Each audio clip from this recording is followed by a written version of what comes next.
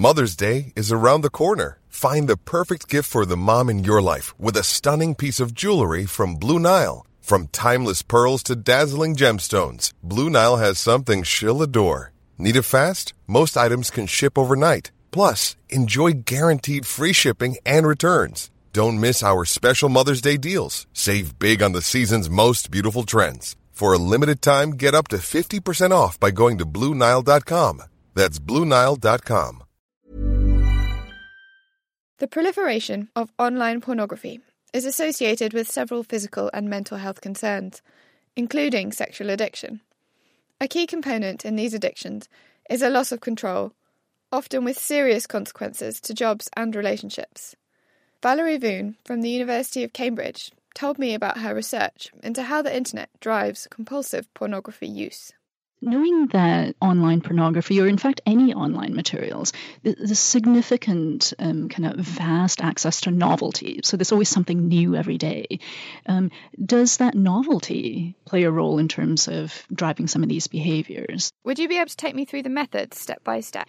We familiarize them to images, so we'd show them certain sexual images or attractive women or objects, and we'd show them repeatedly to familiarize them.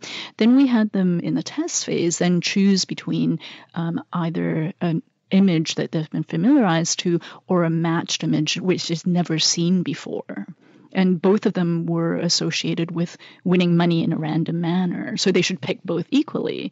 But what we actually see is that those with compulsive sexual behaviors preferred the sexual image that was new and not the one that they had seen previously.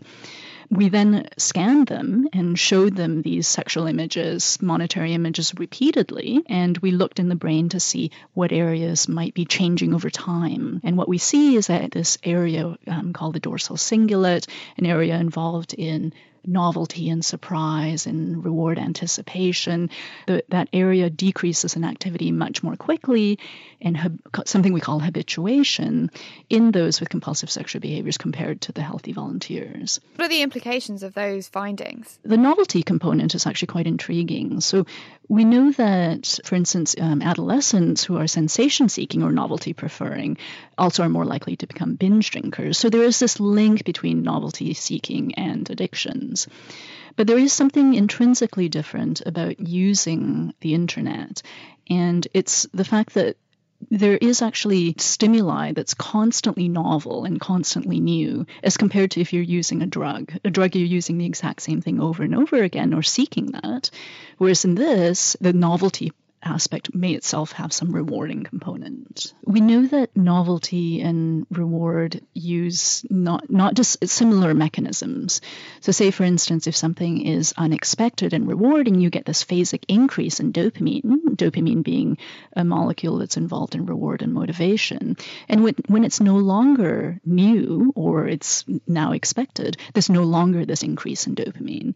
I think it's something we can all sympathise with, clicking through and seeking something novel and new on the internet without even going into the realms of pornography. Absolutely. I think this is something that may be a mechanism that may be more generalizable to compulsive use of any kind of internet material, whether it's social media, whether it's looking at news outlets. You just get this kind of ongoing updates, and it's always something new, and that in itself can be potentially rewarding.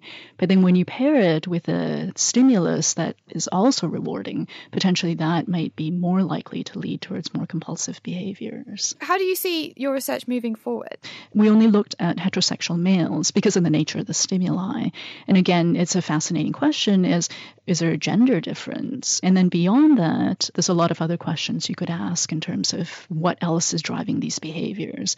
I think not infrequently, a lot of them will report that they do this much more frequently in the context of anxiety or stress, which is also something you see in drug addictions. So those are the kinds of things I'd be quite interested in looking at.